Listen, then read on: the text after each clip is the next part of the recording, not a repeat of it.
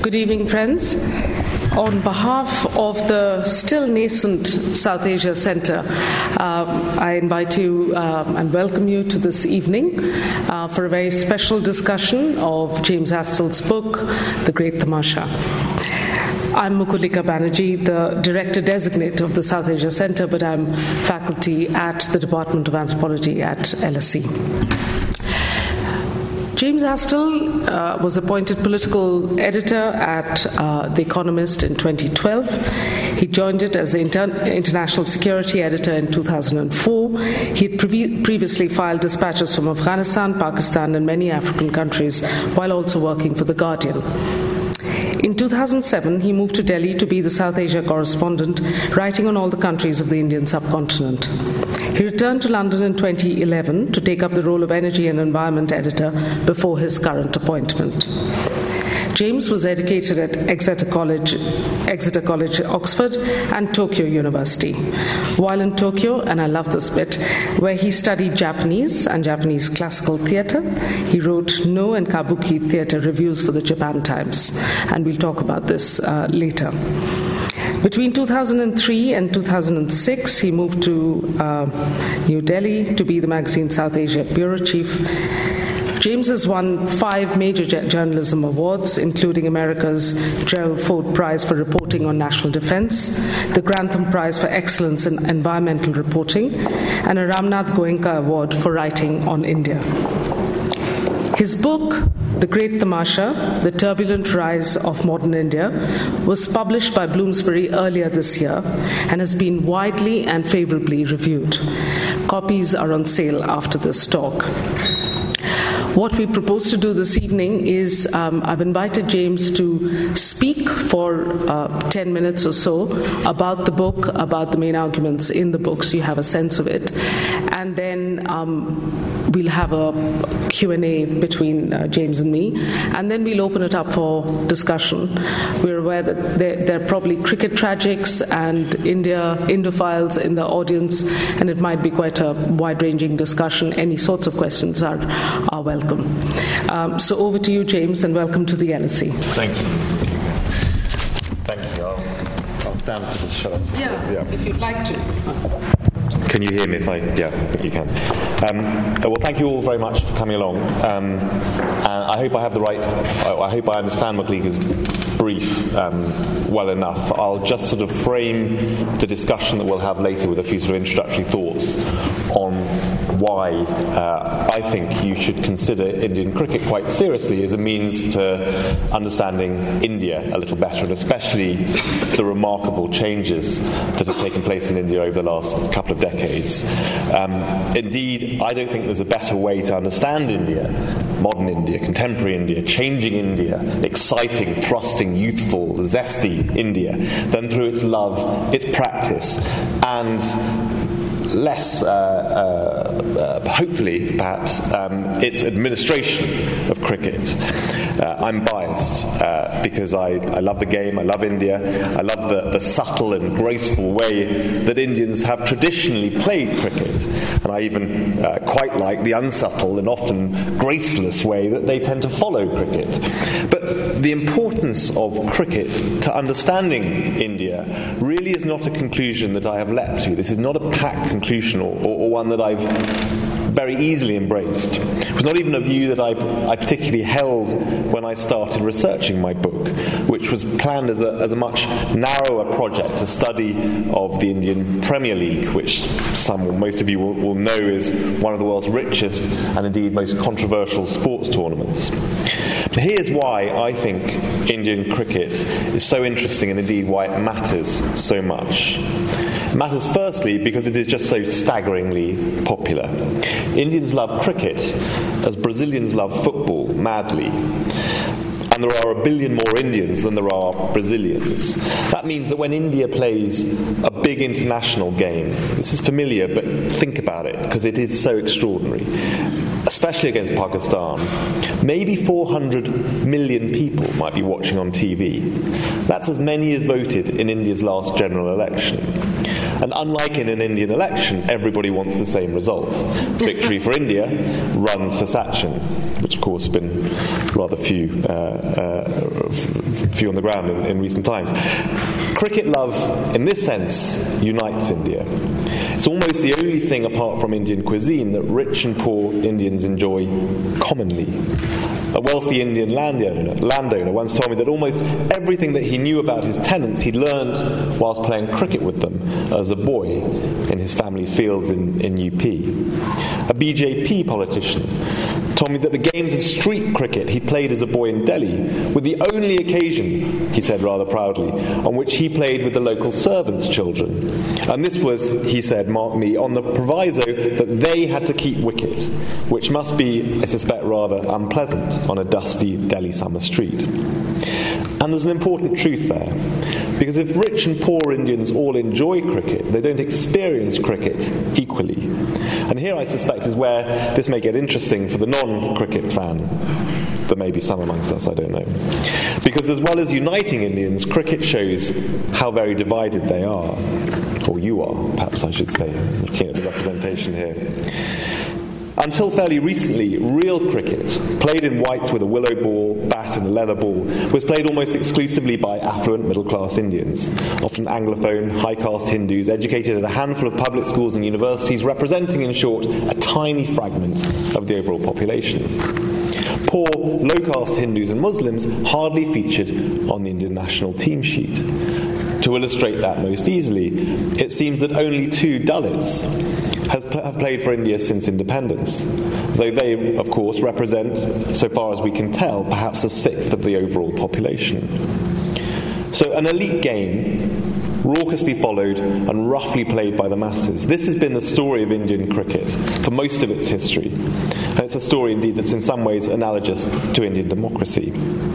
It's also a story that's changing incredibly fast. And the biggest reason for that is television. In 1990, some more big numbers for you, India had around 30 million television households, houses with access to a TV set. Now it has nearly 200 million such households. And cricket has been instrumental in driving that amazing, astonishing growth. It's the tamasha that most Indians most want to watch on the 16 or 20 or 30 or however many it is now Indian sports channels that are more or less dedicated to the game. It's also the reason why so many of those Indians have bought a TV set in the first place. This is a media revolution, which is also a cricket revolution, because of India's part in it and because of how profoundly cricket in India and everywhere has changed as a result of this growth.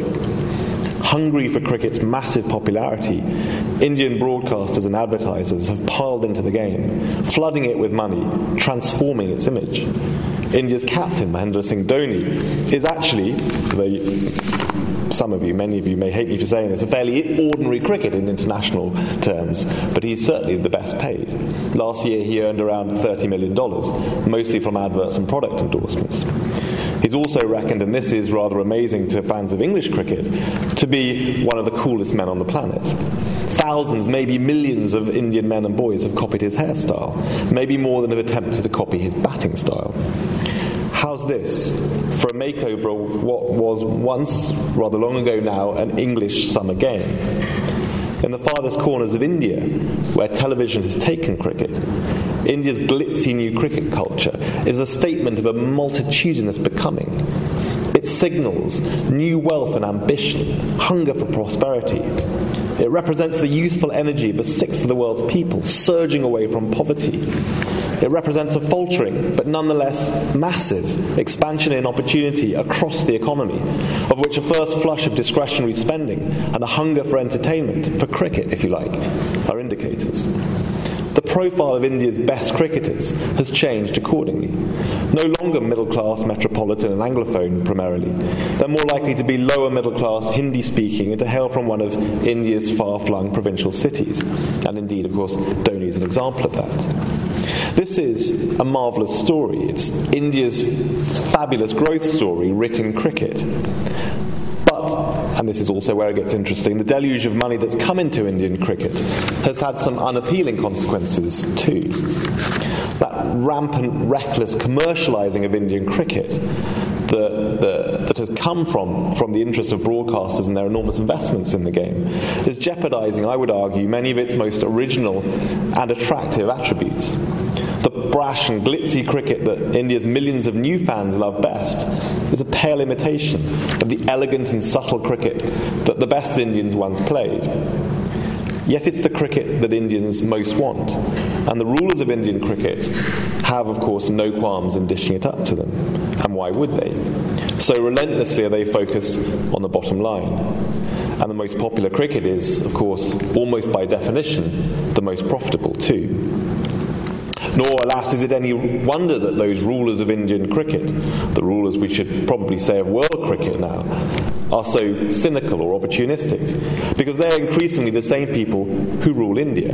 Such has been the deluge, another deluge, of Indian politicians into cricket, drawn by the massive wealth and prominence of the game. Scarcely a decade ago, few Indian politicians were involved in cricket. Now they more or less control it. And they tend to rule Indian cricket as they rule India, which is to say, not very well, corruptly, nepotistically, often recklessly. This is bad news for the global game of cricket, which India dominates. No reason why it shouldn't, but how it comports itself in cricket therefore matters enormously. Yet the significance of India's malign cricket politics indeed extends way beyond cricket. It becomes, if you look closely and think deeply, a lesson in how power operates in India, which is at least as illuminating as any of the who's up, who's down analyses of party politics in Delhi that we all love to read about. It may also be an augury of how Indian power operates in the world. Cricket is probably the international realm, and this is not a flippant point, it's probably the international realm that has been most changed by India's new economic might. Global trade and climate change negotiations, other international fora, are also increasingly feeling the force of India's new power and influence, and to a certain extent they're suffering for it. This can get depressing, as any honest assessment of Indian politics in the state should be. But it is never less than engrossing. The tamasha of my book refers not only to cricket, but to the whole uproarious circus of Indian public life, with its corrupt and venal politicians, its dodgy, brilliant entrepreneurial businessmen, its magnificently vain film stars, and all those other celebrities. I can't get depressed by that for too long. It's too energetic, it's too human, it's too often amusing, it's enriching. Amid the torpor and the sleaze, there is far too much life and hope, and now, especially at this momentous time in Indian history, too much evidence of positive change to be down in the mouth for long. And I think Indian cricket, with its hard-working, often rather heroic players, victors of an often corrupt and unfair selection system, and indeed the game's highly wrought followers, letting off the steam of their culturally confining lives, squandering on cricket the first discretionary spending they have ever had at their disposal, they too offer us plenty to cheer about. This is, despite the worries, a glorious story, one of the most dramatic in sports history. So this, I suggest to you, is why Indian cricket deserves some quite serious study, even by those of you, poor souls, not yet enthusiastic about the game. Thank you very much.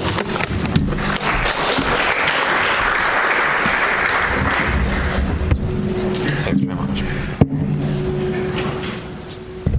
I wonder if we can position ourselves so we can be seen. Yes. Should we move over? What, sit over here? Well, maybe it doesn't matter, but shall I sit here? Yes, yeah, sure. James, can I start by asking you... Sorry. Yeah. Can you hear me if I don't have a microphone? Probably. Okay. I should say before I start to ask James my questions that I've read the book rather thoroughly, more than once, and if you haven't read it, do read it. It's a wonderful book. I have. It's become something of a tradition that South Asia bureau chiefs of foreign newspapers who live and work in the subcontinent then write their book on India. So we're all familiar with this genre. Not all of them are worth your while and worth reading, but this one is, I have to say. And if you're in this room, you must have something. Can we just have a show of hands? How many people wouldn't know what a cover drive is? Excellent. This is the kind of audience that you get at the LSE. Our well-known love for all things. Extremely intimidating.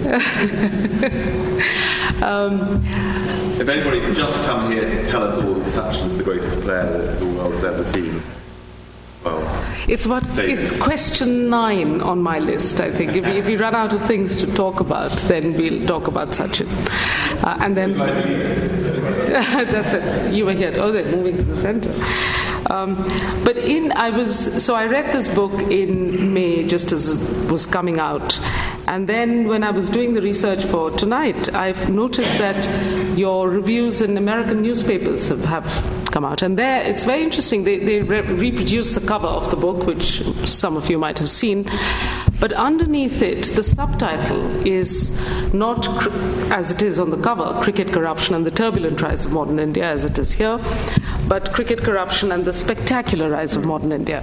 Was that a publisher's decision or yours? It was a publisher's decision, and it was unsupported by me and sprung on me, rather. But I think it is, and I think the US paperback will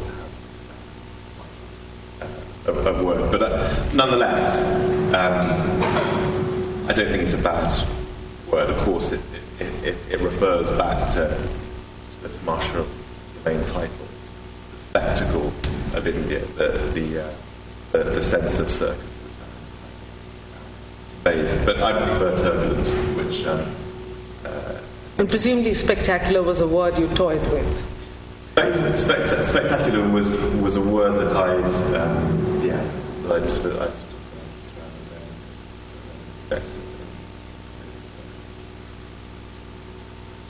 So the American audiences get slightly more positive. Well, I think that the publisher. Yes, I don't think we should overplay this, because I suspect that. The publisher may not have understood the British title. But it is a slightly more positive spin, I suppose. What I think is more interesting is the way the book has been received in America. And that has been quite gratifying. I knew when I wrote it that there would be an audience of cricket aficionados, and of course Australia, who would want to read about the game that they love, and for the sort of players and the stuff like that. But I very much wanted it to cross over into an audience who were not really interested in the game of cricket, but prepared to be convinced that by understanding a few basic things about cricket, they could understand an awful lot more about India and its politics, its business, its social change that's so manifested in cricket. I think that that has been picked up in America, and it's why it's been reviewed quite well. Yeah, and quite favourably too. It's been, with the exception of one review in the New York Times. Yes, I saw that. Yes. It's been pretty favourably received. Yeah, but he gets facts wrong in that, which is a cardinal error. But how? So if I mean, I labour the point because there is the message of the spectacular rise of India, which is about economic growth rates, is fairly widespread. And the reason why your book is enjoyable is because it's a nuanced view of that otherwise spectacular rise, and suddenly being part of an exclusive club of BRIC countries and so on.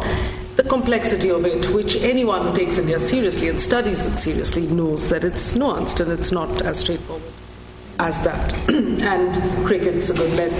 But as somebody who lived and worked writing about presumably a wide range of issues, How easy was it to write, take on and have your rather modest project morph into something much more ambitious, writing a big book on India?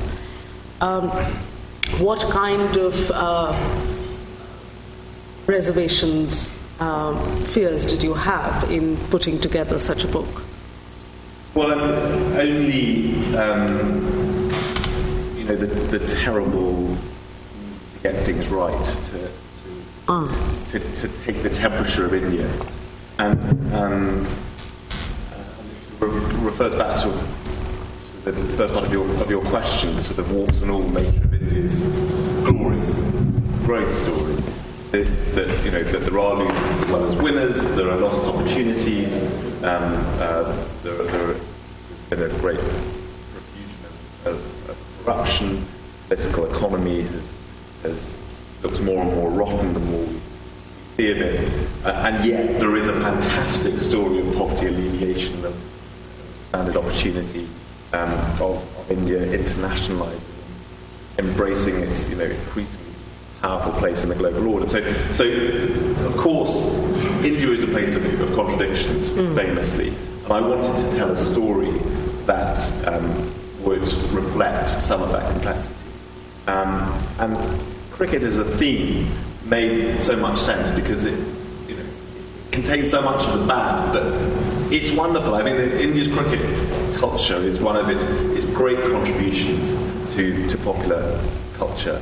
I think that it's right to celebrate it. I think even when the Indian national team could hardly win a game, they found plenty of glory to celebrate in their cricketing culture, and rightly so, because they produced brilliant players, a distinct style of playing, its own tradition, of course, the politics that really powered the rise of Indian cricket more than anything else, the rivalries between cities, between provinces, between great players. All of this was a rich tapestry which contained so much that's sort of good as well as bad. Okay, let's talk about the IPL, because that's what you started out by. But there are various ways in which one can talk about the IPL. Perhaps, and you do it justice, if the IPL, the cricket aside, is an interesting model of business innovation generally, isn't it? Yeah, well, I mean, it was a no-brainer. I mean, I think Lalit Modi, who was not the only architect or originator of the tournament, but he was the main one, and he was certainly the guy that made it happen like that when the BCCI wanted a rival tournament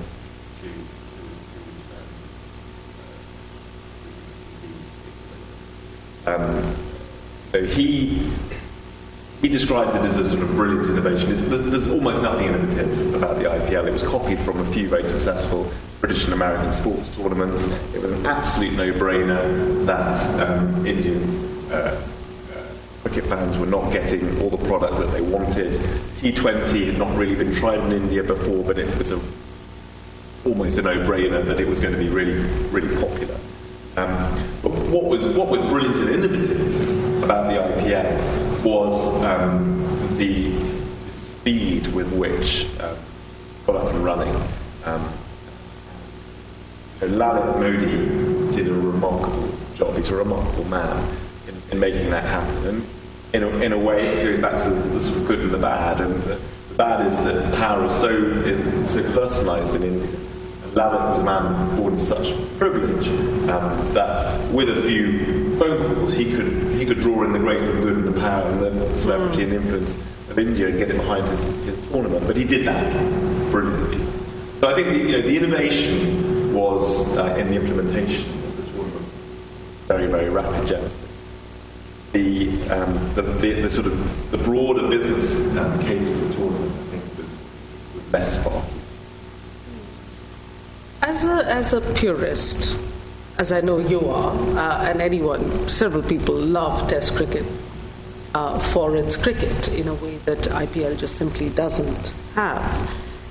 What is your explanation for why? I mean, you mentioned it just now. What is your reading? Why do Indians love IPL? I mean, I think one of your American reviewers mentioned it has the typical 3-hour Bollywood film format, and it fills an evening perfectly. And the song and dance has been brought in too in certain rather bizarre ways. Well, I mean, the song, to start at the end of that verse, I mean, this was an innovation in the way that, call it a no-brainer, because it bring together cricket and Bollywood, was to bring together the most successful entertainment products in India. But that was part of Lalit's vision, if you like, from the start, and it was very successful.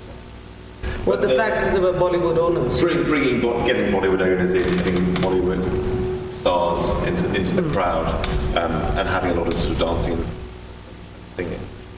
To make it 3 hours of tamasha, not unlike it. But the more fundamental question is, why do Indian cricket fans, who have this remarkable tradition of cricket, which has so enriched Indian popular culture and the global game of cricket, why do they flock to this sort of great fun but thoroughly third-rate format of the game? And the answer is, of course, that they're new cricket fans. That this is a new India. The India that can draw 400 million people to television sets to watch a cricket match. This is a new phenomenon. We have a sense of it having always been this way, but it wasn't. Cricket's following in India was much, much smaller and much, much more limited to the big cities, certainly to cities, before the growth of Indian TV through the late. So these are people for whom cricket is the short form of the game, and they have no interest in its history or knowledge of the great players of India yesteryear. And of course, that's one of the reasons why they think cricket starts and ends with Thatcher. Great plan. But it doesn't start there. And this is what explains, I think, there's a wonderful chapter on Patodi in the book, and he has a comment there, doesn't he, that Indians have a passion for cricket but don't understand it. Yeah, he said there's great passion but little knowledge. Right. He was like Patodi had no.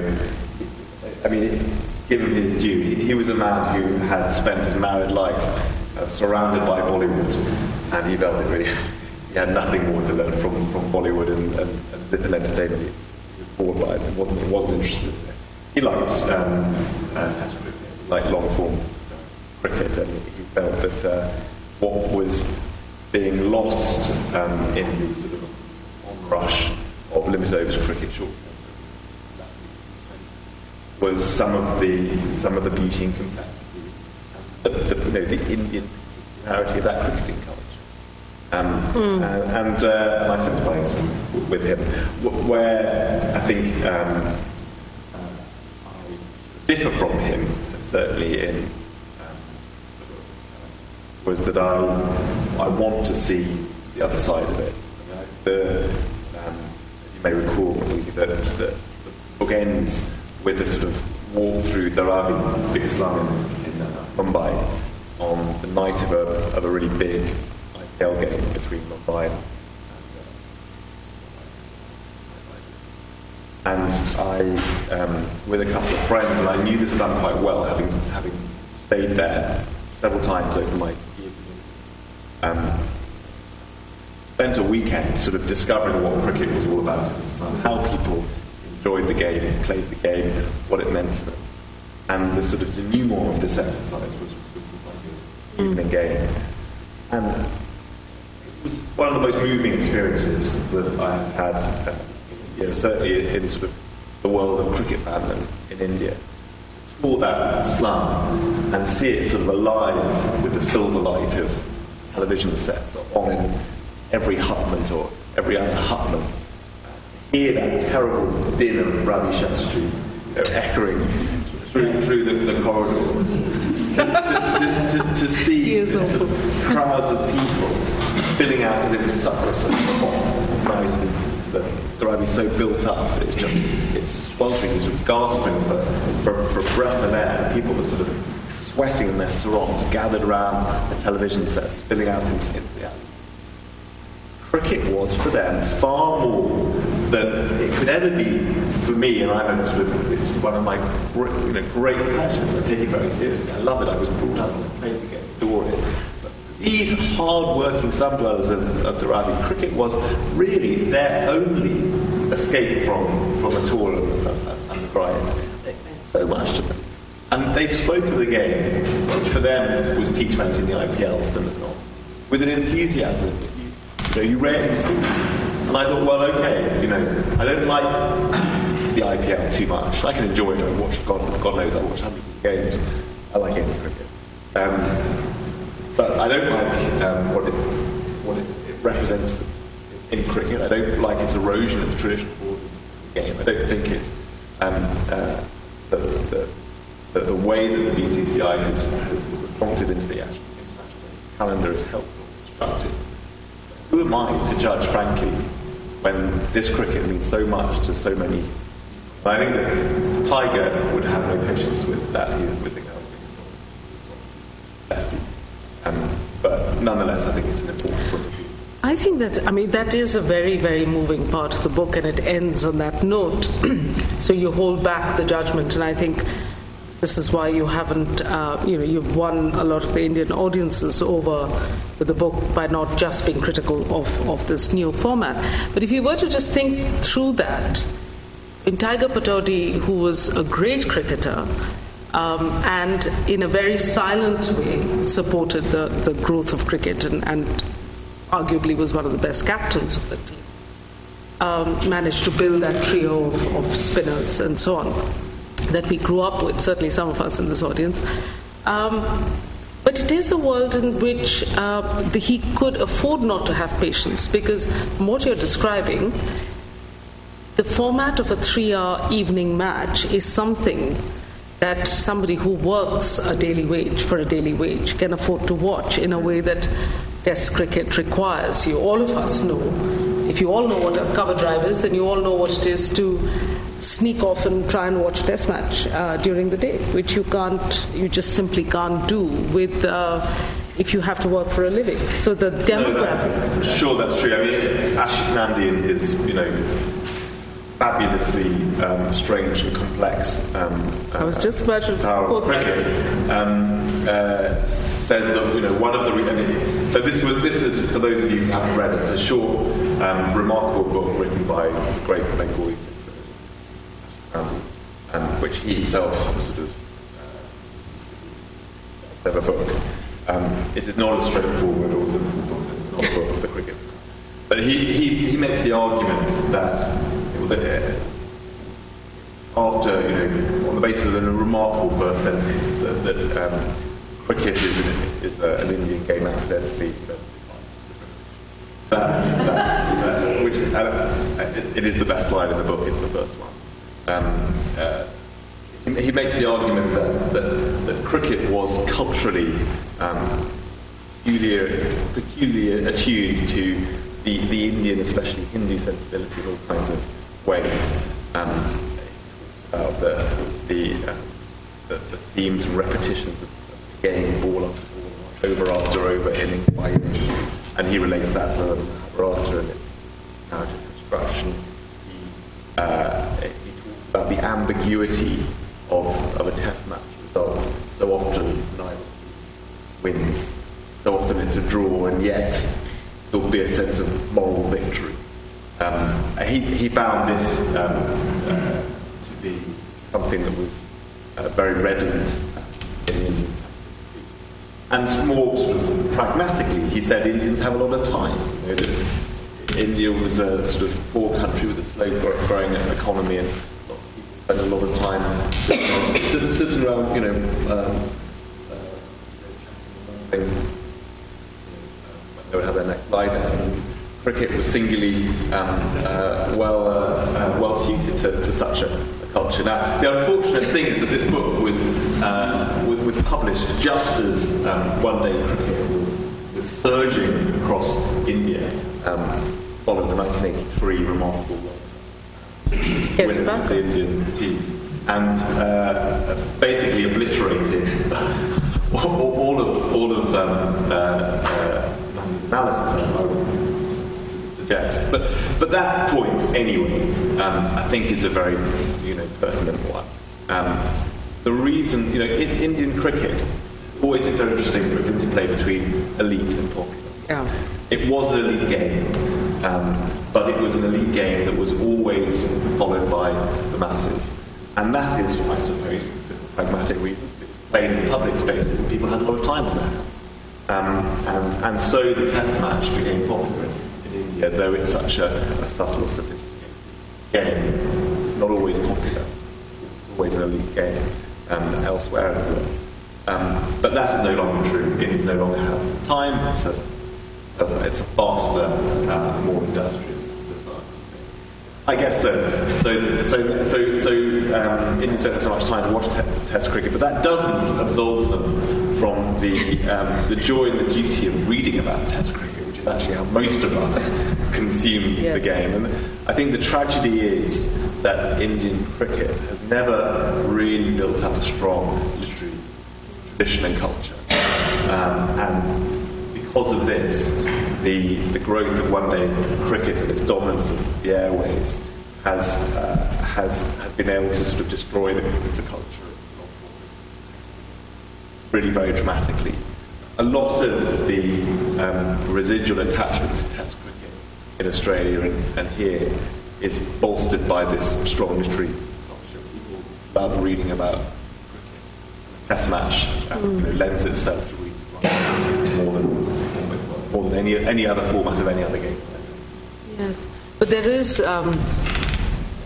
what's missing here is radio, and the test match. Maybe I take your point about the literary tradition, but some of us will remember that test match on radio, much like test match special here, had a particular cadence and rhythm and vocabulary, both in English and in Hindi, which alternated every 15 minutes, such that there was a whole rich vocabulary in Hindi to describe cricket, which has completely disappeared with television.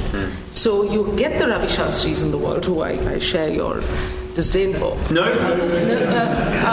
But there is your reservations about. Just shout. Yeah, there's a shrillness to it, which, if any of you in the audience, there was a wonderful Sikh commentator called Jasdev Singh, who used to be on radio, and it was I love listening to Test Match Special because it reminds me of that pace of which you could actually have in the background while you did homework or read a book or whatever, but it was a companion, and you got occasionally excited and so on. And I think that appeal of radio is something that IPL and so on have just, people are watching television, like you say, it's so linked to television. But that Ashish Nandy comment, which of course, I love too, and I wonder, on the one hand, I think Ashish Nandy is a brilliant sociologist. He's been one of the most perceptive observers of Indian life. And that is a brilliant statement. And the rest of the book, frankly, is a bit of a letdown after that opening statement. It's an interesting book. Partly because I'm not convinced that India was ever that. There might have been large parts of middle class India that had time, like me, to sit and do homework and listen to Test Match Special. People in Dharavi were probably still working, but just simply left out of it in a way that IPL cricket has made it possible for them to participate. And if you have to work for a living on a daily wage, you never had leisure. Industrious. Yeah, I'm sure. So let me just one tiny anecdote on radio, and I think you're absolutely right. Cricket, long-form cricket, especially, lends itself so well to radio, and almost demands radio coverage if you want to follow the game, because you need to do something else at the same time. But I had a long and involved conversation about this during the birth of my second son in the Apollo Hospital in Delhi. I was given really a sort of lesson in the importance of cricket on the radio and how people received it from the anaesthetist who was at the time making sure that my wife felt no pain as our baby was born by cesarean. And this is because she, and I'm not being facetious, but she had a radio which she hung from, a hook in the theatre, and I was sort of trying to keep my, wife perfectly calm. Slightly the wrong way, but nonetheless I was trying. And I said, well, what do you play? She said, I have the radio because it helps soothe me. And I said, what do you play? Do you play sort of Bollywood songs or early Bollywood Hindi love songs? Or she said, no, well, whatever people want, I'll put on. But mostly people seem to like. And I said, well, that would be great because I like cricket. And my wife quite liked cricket. My wife always said, yeah, okay, I didn't mind this cricket. And this wonderful doctor then sort of gave us, she found some cricket and then gave us her own sort of, the story of her life in cricket, which covered the crucial next 40 minutes before we heard our baby cry for the first time. Oh. And it was a story that was so typical of that segment of middle class Indian society. She's a wonderful woman. I do hope she's still kind of listening to cricket in her surgery, in her theatre in the Apollo Hospital in Delhi. But she remembered the first time that she'd heard cricket on the radio as an 8-year-old. First time that she'd watched cricket on TV, which then Greg's tour of India, which her uncle had bought a little black and white TV in Delhi to watch the game, and so it went on. She'd sort of travel watching it around the English-speaking world as a doctor. Now she was back in India, delivering babies. So all these new babies being born into the sound of cricket. I mean, they don't have a choice. Right, literally from birth, they are weaned on. Well, my sons don't have much choice. No. They can choose later. Can we just, James, and I'm conscious that we will open this up for a wider discussion. But what I particularly liked about your book was there's a putting in perspective of the IPL story, with its huge sort of $3 billion annual revenue, etc., which is the latest manifestation of cricket in India. The fact that the story goes back a very long way, right into the colonial period, which is where Indians learned to play cricket, not by being taught, but by watching, because they were contiguous. The Maidan was after all an open space that you could watch and learn, and you have a wonderful account, which even my 9-year-old daughter has been completely inspired. She actually read that chapter of James's book, which is remarkable to draw such a young audience in. So it is very accessible and readable. But what seems to me running through the book is a story of power.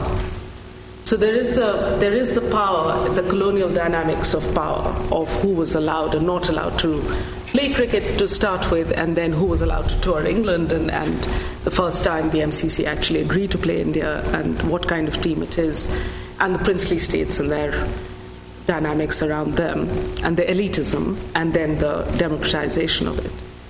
So there is a whole domestic story that comes right into this. A wonderful chapter on Sharad Pawar, a politician and the agriculture minister, but who also is the head of the Cricket Council of India, right? Is that what it's called? ICC.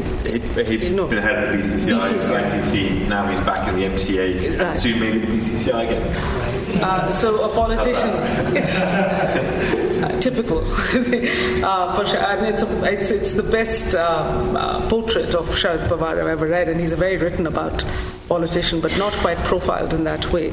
And there's a whole international story of power, which is the colonial story, but also the fact that it's probably the only game in which India, certainly, or any other power, it's not dominated by a European or a North American rule-setting body like the Olympics or anything like that, where the IPL calendar has now begun to dictate the Ashes calendar and other cricketing calendars.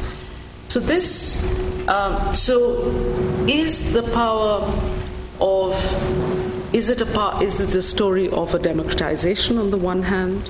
Is it a silent revolution of the sort that you kind of hint at?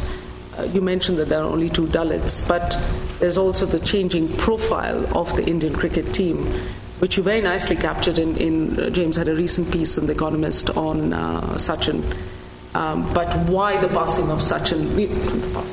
The retirement of Sachin, it feels like it, but Sachin's 199 test, which begins at Eden Gardens tomorrow, is so poignant because it's not just about Sachin Tendulkar, but the passing of an era.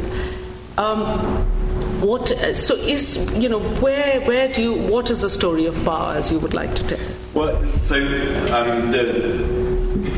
long and the short of it is starts with the question: why has cricket been so successful in India? Why has this game that the British never really meant to bequeath to India? It was not a colonial project to spread cricket as a sort of missionary zeal. Why, nonetheless, has it proved to be so successful? And I think that the answer is a political one indeed. It does involve power. There are many facets to it. There isn't a simple or easy reason, and I'm sure that Ashish has got a number of things right in his own deep cultural analysis. I'm sure were important, but ultimately, the way that cricket was from the very, very beginning associated with establishment, the game of power, of authority and influence. That's why those party boys and rather well-to-do Hindu boys in Bombay, as it was, played the game with such encouragement from their elders in the early 19th century. And of course, the power of imitation quickly became more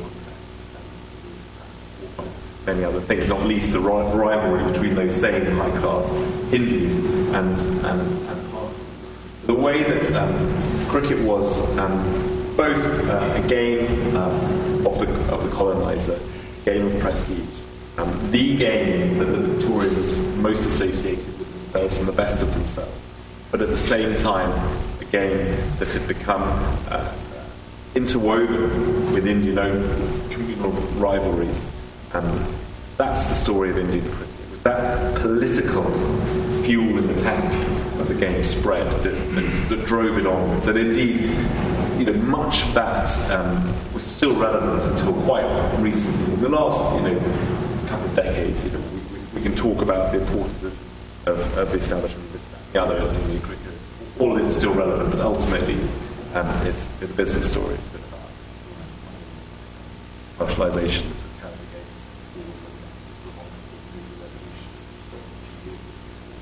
But the way that the game was patronised by the elite, the way that rivalries were fought through cricket, has remained true right through for the first century and a half. Great, thank you. Should we take some questions? I remember, yes, you had it.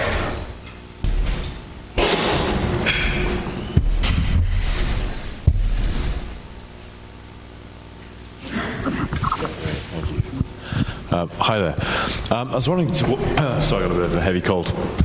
I was wondering to what extent political patronage is currently influencing the selection of the Indian 11, whether you have any concrete examples of how that continues to play a major role in the composition of the team.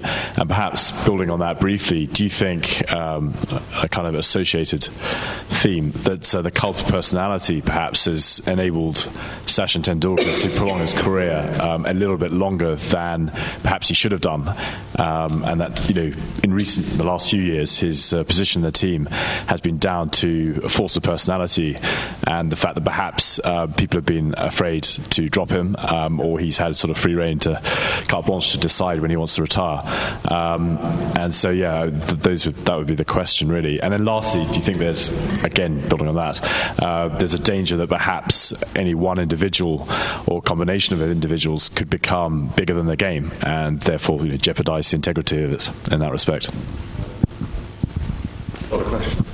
So on the first, I think this is one of the enormous bonuses that has come with the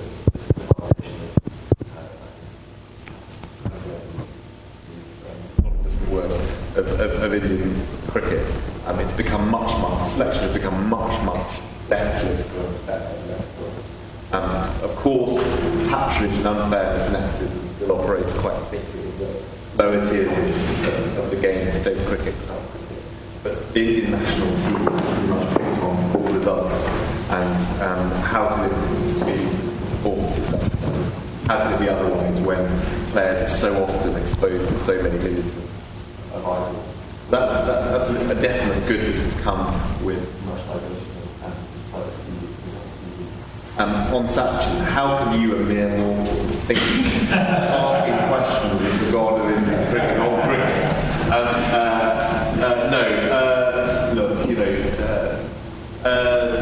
Clearly Sachin has not been worth his place in the team for a year or so.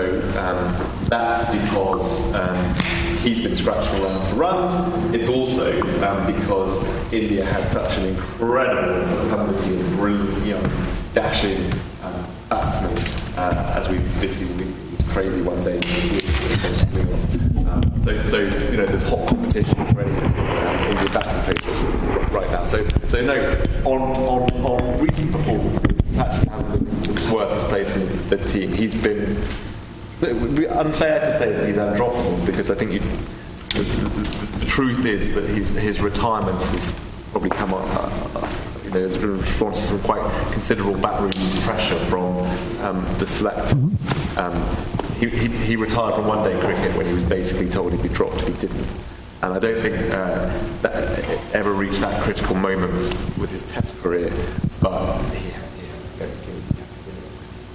now, we can all be critical, and the book is at times critical of Indian cricket administration, but Sachin has been such a remarkable sportsman, and his place in Indian cricket, public life, is so enormous, so almost unimaginable to outsiders. I'll cut the guy some slack, I think. It's good that he's going now, and we can all enjoy his career. And there was a third thing: is there any individual bigger than the game? Well, is there a danger? Well, I think the danger is not so much. Well, the danger is that if I understand your question rightly, that India, the BCCI, which is now bigger, if you like, than the sort of consensual, collaborative way in which international cricket has hitherto been run. Of course, there are abuses and exceptions, and Australia's the English wielded too much power and all the rest of it. But ultimately, they did quite a remarkable job in running the game for the good of the game, with as much buy-in as I think it's not being too generous to them, much buy-in as they could muster from all of the Test class nations. The BCCI, the Indian Cricket Board, doesn't go about its business in that way, and that is indeed a considerable danger to that consensual, collaborative international culture, if you like, the primacy of international cricket, which, for me, as traditionalist, as Malik says, is a pretty important part of the game's culture. James, I think people are struggling to hear you at the back. Are you? I'm sorry. Either you come up or should we take the microphone? That's okay. There's a gentleman at the back and then one in the front. Can you hear me? You gave us that incredible picture of the numbers of people watching the Pakistan-India Test match, which is mind-boggling. Can you say something about the role and involvement of women? Are they playing cricket on the streets of Delhi?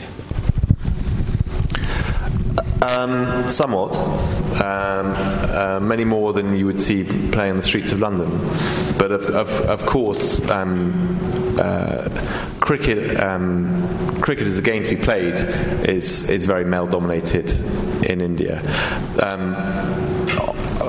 And the Indian women's cricket team doesn't, rank against the English and Australian women's cricket team. I think it's fair to say at the moment. But again, this is another interesting recent development: the way that women have been drawn into the cricket TV audience by short-form cricket, but especially by the IPL. One of the big question marks against the IPL's business case at the beginning was precisely this. They knew Lalit Modi and his marketeers knew that they would be on in households that had 2 TV sets, but that describes, I can't remember how many, but off the top of my head, but anyway, a minority, quite a small minority of those 180 odd million TV households in India today. Most Indian TV households have 1 TV set. So the worry for them was that where the housewife, who is always considered to have the ultimate control over the remote control, was there getting bored by cricket and wanted to watch her Hindi soaps instead, whatever the man of the house and his sons wanted, the IPL wouldn't be on. And yet it turns out that because of the celebrity appeal and the glitz and the Bollywoodization of cricket through the IPL, especially, Indian women seem very happy to watch it. So the figures that they often quote are between 40 and 45% of an IPL audience is female. I hope that answers your question. I'm not entirely sure, James, that I buy your explanation that women are watching cricket because of Bollywood glamour. It might be because they actually enjoy the game. There are exceptions, hopefully. No, I'm far from an exception. Please, right up in front. Yeah. I don't want to put words in your mouth, but I just wanted to ask whether... Can you speak into the microphone, yes, so people sorry. are back in here? I don't want to put words into your mouth, but I wanted to ask whether, you personally think there are any lessons from the poor way in which cricket is administered, if we are to understand why India now as an economy is underperforming again. So we've gone from a phase where people were euphoric about converging with China, but we're diverging again. And the divergence has started at a time when the international environment was actually favorable, with the Fed now likely to tighten on a multi-year basis. I could see India underperforming China by rather more. Yes. So are there lessons in terms of the poor way in which cricket is administered that are sort of more general in terms of Indian economic... For sure. Perhaps the first lesson or parallel is about expectations, isn't it? The expectation that India would rapidly match and soon outperform China was, to some of us, wishful at the time, and in retrospect looks completely unrealistic. Possibly that squares with the enormous overestimation of the Indian team's ability through the ages, and the terrible kind of dismay that greeted a rather predictable Indian cricket defeat may not be that different from some of the exaggerated dismay that has greeted the drop in the Indian growth rate and other manifest microeconomic problems of the last couple of years. And the cause of those problems, which I think it's fair to say are largely avoidable, or certainly the drop could have been much less than it's turned out to be in the future. The short-term future could look much rosier than it currently does. Well, the reasons for those things, are that are very much manifest in cricket and in Indian public life generally. And it starts with corruption, the weakness of institutions, the misuse of them by self-interested individuals, the changing regimes that come when power changes hands because power is so personalised. These are all the lessons of the gross grass scandals of late 2010, early 2011, which was so instrumental. I've got those years right, yeah. Which was so instrumental in first shaking confidence in the Indian economy, freezing the bureaucracy, files stopped moving around. The government got twitchy. Ministers stopped speaking to businessmen stopped making investments. I wonder if that story hasn't been exaggerated a little bit, but nonetheless that's a big part of the downturn. And of course it started with a cricket scandal. The first big corruption scandal of 2010 was the alleged corruption scandals in the IPL, which were uncovered early that year, leading to Lalit Modi's rather hasty removal from the country. And then, of course, they were those scandals for mere $50 million, $100 million over the bidding for 2 additional IPL teams, and other scandals that were alleged at that time were quickly dwarfed by the much, much larger ones in telecoms and in mining and all the rest of it that were subsequently uncovered. So graft, abuse of power, institutional frailty, these are all blights on the Indian economy, and not just the economy, but the welfare system, etc., which are also absolutely manifest in cricket. Yeah. The lady at the back.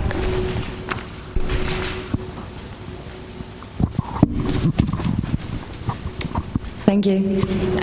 I was wondering, you've talked about how cricket is a unifying factor in India, but I'm interested in the regional aspects. We're increasingly talking about how regional politics is making impact at the centre. To what extent does this is this mirrored in cricket, for example, in the setup of the IPL? How are regional rivalries and regional politics manifest in cricket? Are there any regional? Well, yes, there are, but it's not a sort of straight line story. The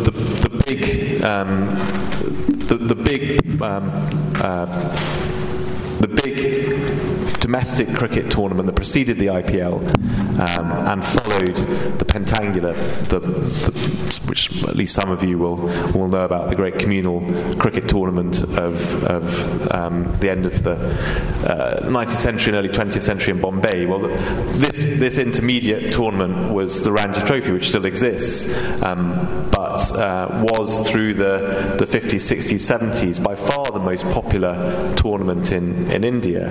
And Ram Guha writes very brilliantly about its importance at a time when the Indian provinces and newly formed states were sort of wrestling for identity, asserting their subnational nationalism, and this cricket tournament was very important in that process, such that, for example, the big regional rivalries between Karnataka and Tamil Nadu or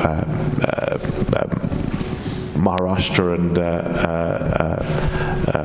Mumbai and Delhi, really, rather than Maharashtra and another state, Maharashtra, Gujarat, maybe. These became enormously important grudge matches in that tournament.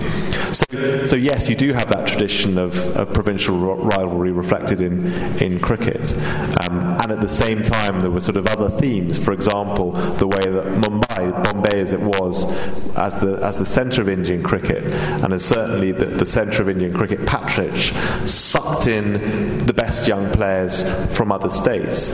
So this was, a sort of counterforce. It was centralisation as opposed to devolution, and these all fed into that narrative of wrestling and state making, especially in the 50s and 60s in India, where new states were argued for and some were born. that trophy really died in popularity in the 70s and 80s, and I think that these millions of new Indian cricket fans who for whom the IPL was formed have very little knowledge of it. A Ranji game draws hardly any crowd in most parts of the country today. So in a sense, what we're seeing with the IPL is an effort to kind of renew provincial rivalries in cricket through cities, not through states. We haven't got there yet. The association between the association of sort of city dwellers and their local IPL team is still quite weak. By and large, they associate themselves with their favourite players, whether Sachin in Mumbai or Sehwag in Delhi or Dhoni in Chennai. But that it will come, just as it is, was a profound feature of the Ranji tournament and is a profound feature of English football. Regional politics and rivalries and pride will, of course, be expressed in the tournament so long as it matures and stays around. And then.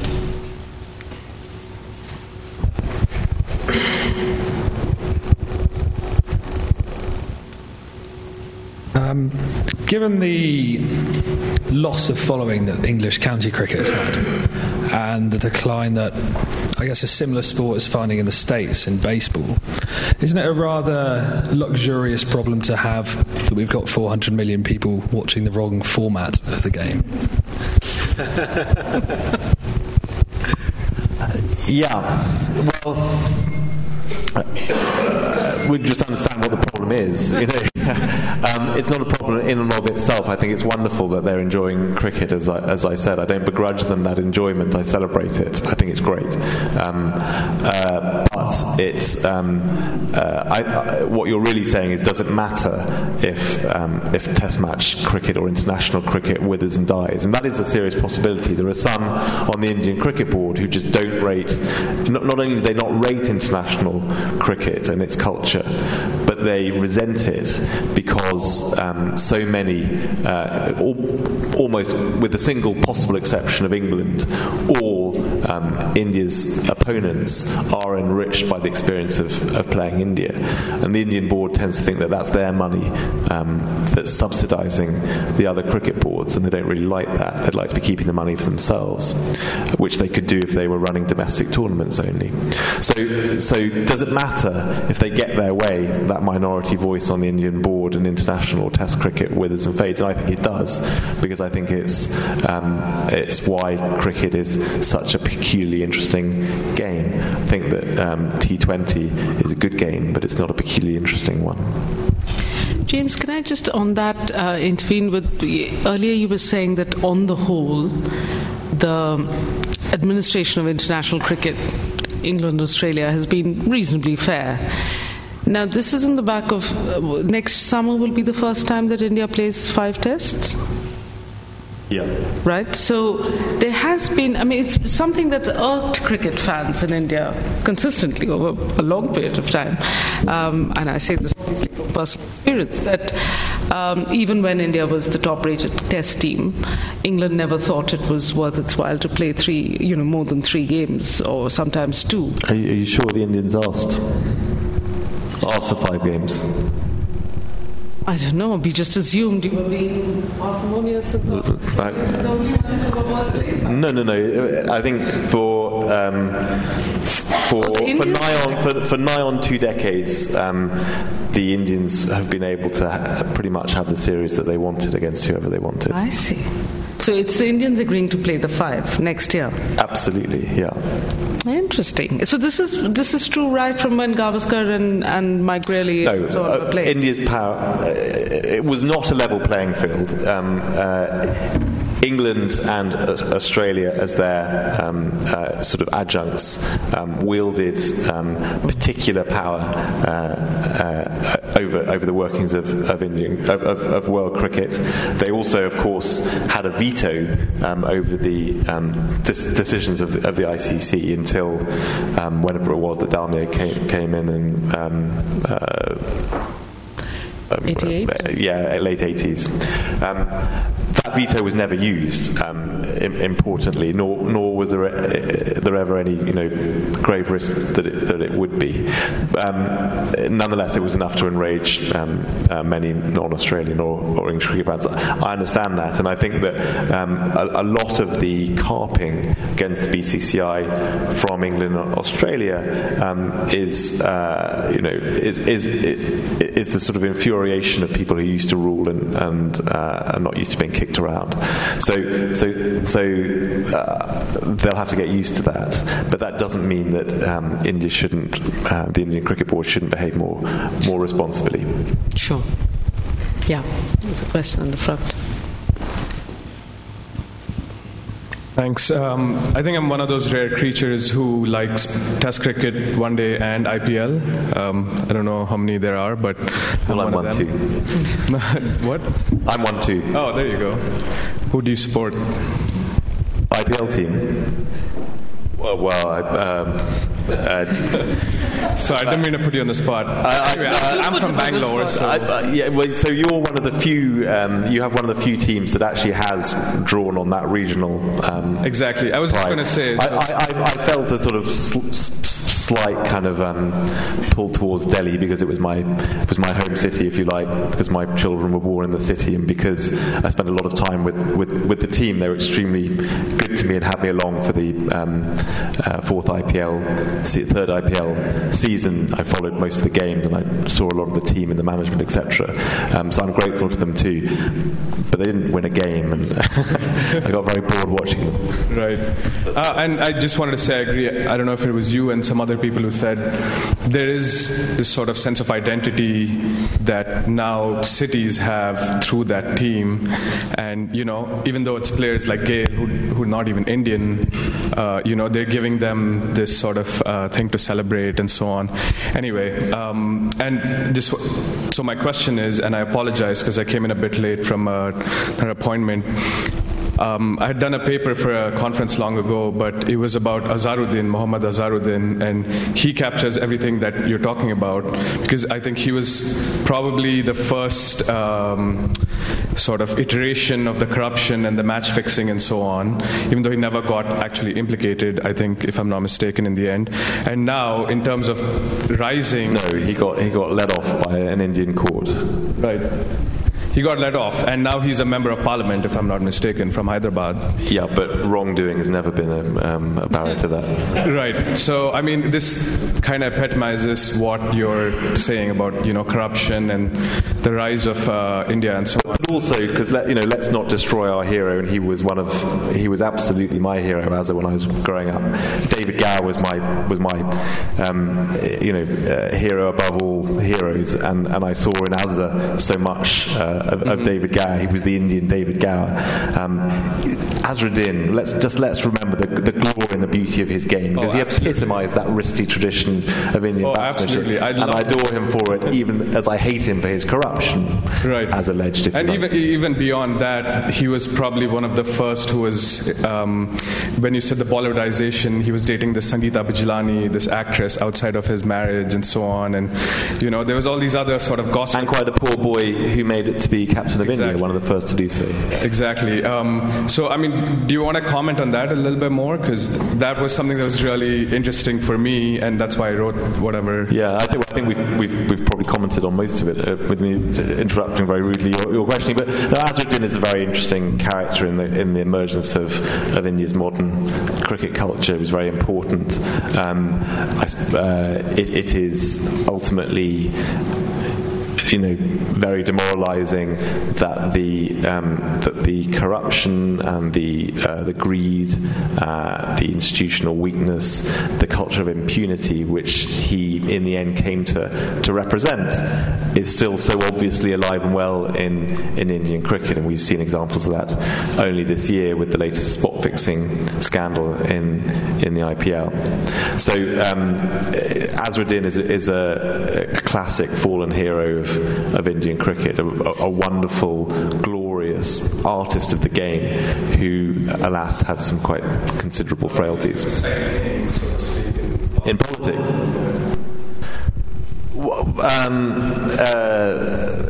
I mean, you know, Indian. So, I mean, there are interesting things, I think, to say about cricketers that go into Indian politics and whether they do any good. And the answer is no, that none of them has ever distinguished themselves in Parliament in any way whatsoever, except turning out for the Lok Sabha cricket team, which I was very unfortunate to play against in one of my sort of early weeks in Delhi after being sent by The Economist. And I got a sort of call on a Friday night. Will you turn up for the Foreign Correspondents Club against Parliament tomorrow? And I said, yeah, sure, I'd love a game, thinking just stupidly didn't twig what that would mean, and I suppose assumed that I'd get to bowl at a bunch of sort of fat old try-hard men, and I'd take six for. But instead, the team having 4 former Test stars of the Indian team, and they absolutely destroyed us. It was a very, very chastening experience. Azhar was not in Parliament. Had Azhar been playing, then I would have, I'd probably forgiven him everything to have just seen his cover drive at close quarters. But anyway. There's something interesting in Rahul Dravid's interview yesterday on Sachin. It's a wonderful, long interview where he really gets to say. And he implicitly, in that wonderfully understated Dravid way that we all recognize so well, comments on precisely this issue, I think, without saying it, that rather than marking a slide of moral corruption, as you seem to be implying, so it's personal politics, it's the cheating and all of that professionally, that the constellation of Sachin and Dravid and Ganguly and Lakshman as absolutely exquisite batsmen in their own ways. I mean, Dravid wins that, but all the others, Lakshman and Ganguly too, as beautiful, but not just being incredibly beautiful batsmen to watch, but also having a probity in their conduct, both in public and private, was incredibly important somehow to re-establish that ethic of the gentleman's game, or just what Indian cricket stood for in the past, so as not to see it as a inevitable slide into the moral corruption that your book refers to. Yeah, I think that's true. I think we have to be a little bit careful with the passing of that generation and what that means for Indian cricket, because there is a little bit of a risk of sort of class bias or snobbery, if you like. There are young Indian cricketers from poor backgrounds who are just as upstanding and as well mannered and as modest in their comportment as those great men who were fine individuals as they were wonderful batsmen. And indeed I write about one, Cheteshwar Pujara, in some detail. He's a wonderful boy from a poor background in Rajkot in Saurashtra. But nonetheless, it is true that there is a profound cultural shift going on among Indian cricketers, and the passing of that basically last batch of privileged middle class Indian batsmen, the sort of traditional stock of Indian batsmen, does signal that the younger Indian cricketer is not only less likely to be interested in Test cricket or cognizant of the game's traditions, he's also more likely to be in love with sort of celebrity and to enjoy kind of being seen as a celebrity, as a Bollywood style celebrity, always on Indian TV, reality shows, and all the rest of it. And that changes things, not necessarily for the worse, but it changes things. It means that Indian cricketers are not quite the role models. They're different role models from those fine national heroes of now yesteryear. And I think that that is a shame. I think it's sad. I think that Indian cricketers will be, bigger celebrities than ever, but they won't have that sort of revered place as that sort of fusion of national hero akin to the Indian soldier, with the sort of the spice of celebrity that even Pataudi had. I think that has passed now. They're more celebrities than they are revered national champions. Thank you. Thanks very much for your introduction as well. I wanted to actually go on to your metaphor about cricket and politics. My question is going to be about cricket, but really I'm interested in the politics, if that makes any sense to you. Yep. I mean, one small thing just to say about India. India almost never loses a series at home in tests, but always wins. Almost never loses at home, but almost never wins abroad. It's quite interesting in its way. It's just about something parochial and so on. But the question is this. But currently England, as a test side, is doing really well. And in some ways it's because the whole punches higher than all its parts, I think. I mean, you may have a comment, but that's my sense of English cricket at the moment, test cricket. India is the opposite almost. The whole almost never punches higher than its parts. I'm wondering if you think that's true to some extent, and whether it's true politically in India as well. The states and so on. I mean, would it almost be better, India split between the Hindu south and the north and so on? Does India punch as well as a whole as some of its parts do? I think we have to be careful with these metaphors. They work well as snapshots, but when they become allegories, we can make fools of ourselves. I mean, I think that but everything you say is pertinent and interesting. I think the point about the Indian team so often disappointing, seeming to be less than some of its parts, is, and this is more really about the past than the present, I think, is absolutely pertinent, and it stems from a few things. It stems from the uncertainty and the corruption of the selection process. There was always a lot of resentment between team players who felt that they weren't getting a fair crack of the whip, or that others were more privileged than they were, had more patronage than they had. It stemmed a little bit from those regional rivalries that we discussed, but most conspicuously, it was a product of weak leadership, and I can't really tell you why that was. It's partly another illustration of maladministration, that Indian cricket captains tended to be chopped and changed all the times. But when India found strong leaders and left them as captain of the national team for a long time, and there haven't been very many of them, the team tended to do well. Of course, Tiger Pataudi's reign was an example of that. Sourav Ganguly's reign, especially the first part of it, was a great example of that, and Dhoni has done very well too. So I think bad politics, regional rivalry, and weak leadership go a long way to explaining why the Indian cricket team was traditionally often less than the sum of its parts. The second. Yeah, well, I mean, again, I wouldn't want to sort of extend the cricketing metaphor too far, except to say that if you broke off the southern states or the southern and western states, of course it would make a much richer country, but the east and the northeast would be a much poorer one. So I mean, India's an enormous country with enormous regional, amongst other wealth disparities. So yes, if you, in that sense,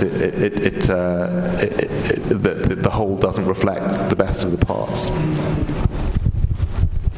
Are there any other questions? No, the second one. Make it quick. Yes, of course. Yes. I just wanted to ask you to look to the future. So, and I'm going to give it plenty of time. So, in your lifetime, do you expect either of these things to happen? The IPL to acquire a better reputation in terms of probity, so that the so that Indian companies who care about their reputation might actually start sponsoring a team in the IPL, which of course, they run 1 million miles from the IPL at the moment.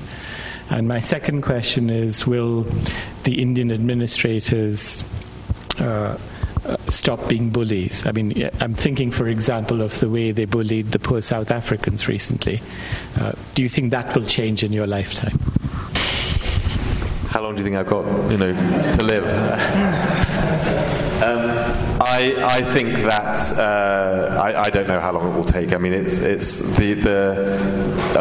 course the IPL will clean its. The IPL is here to stay. That's the first thing, and as it's here to stay, it will stabilise, mature, clean itself up, and find its place. The Indian board and the broadcasters will come to some sort of agreement in the end about how big they want this thing to be, and when it finds that equilibrium, it will settle.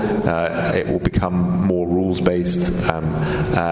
The institution of Indian cricket more broadly will become more reliable and less corrupt, as will all India's institutions. How long that will take, I don't know. In a sense, I think the answer to your second question is a little bit.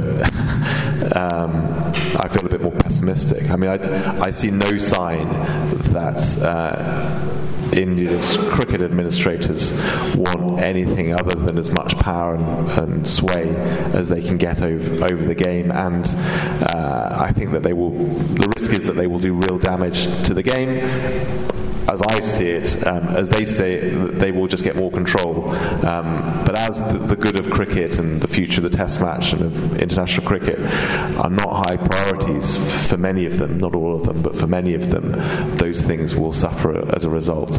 So they may become more responsible cricket administrators, but I think there is a great risk that they will change cricket fundamentally and not for the better before they improve themselves.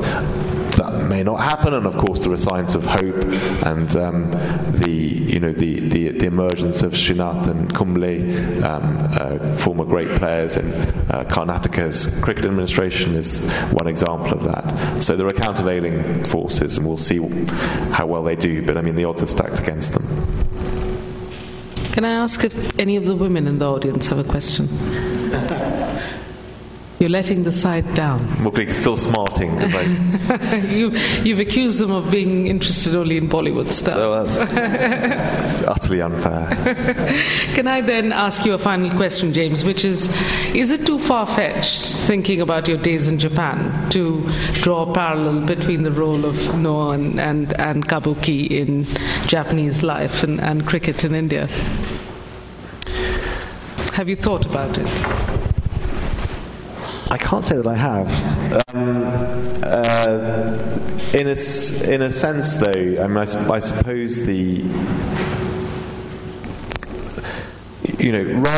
I have thought about the comparison between no theatre and Test cricket. I have to confess, and the no was a folk tradition with its roots in seasonal rites, like so many theatre traditions, which was refined, embraced by the aristocracy, embraced by the court, and refined some more until it became ultimately completely inaccessible to the uninitiated.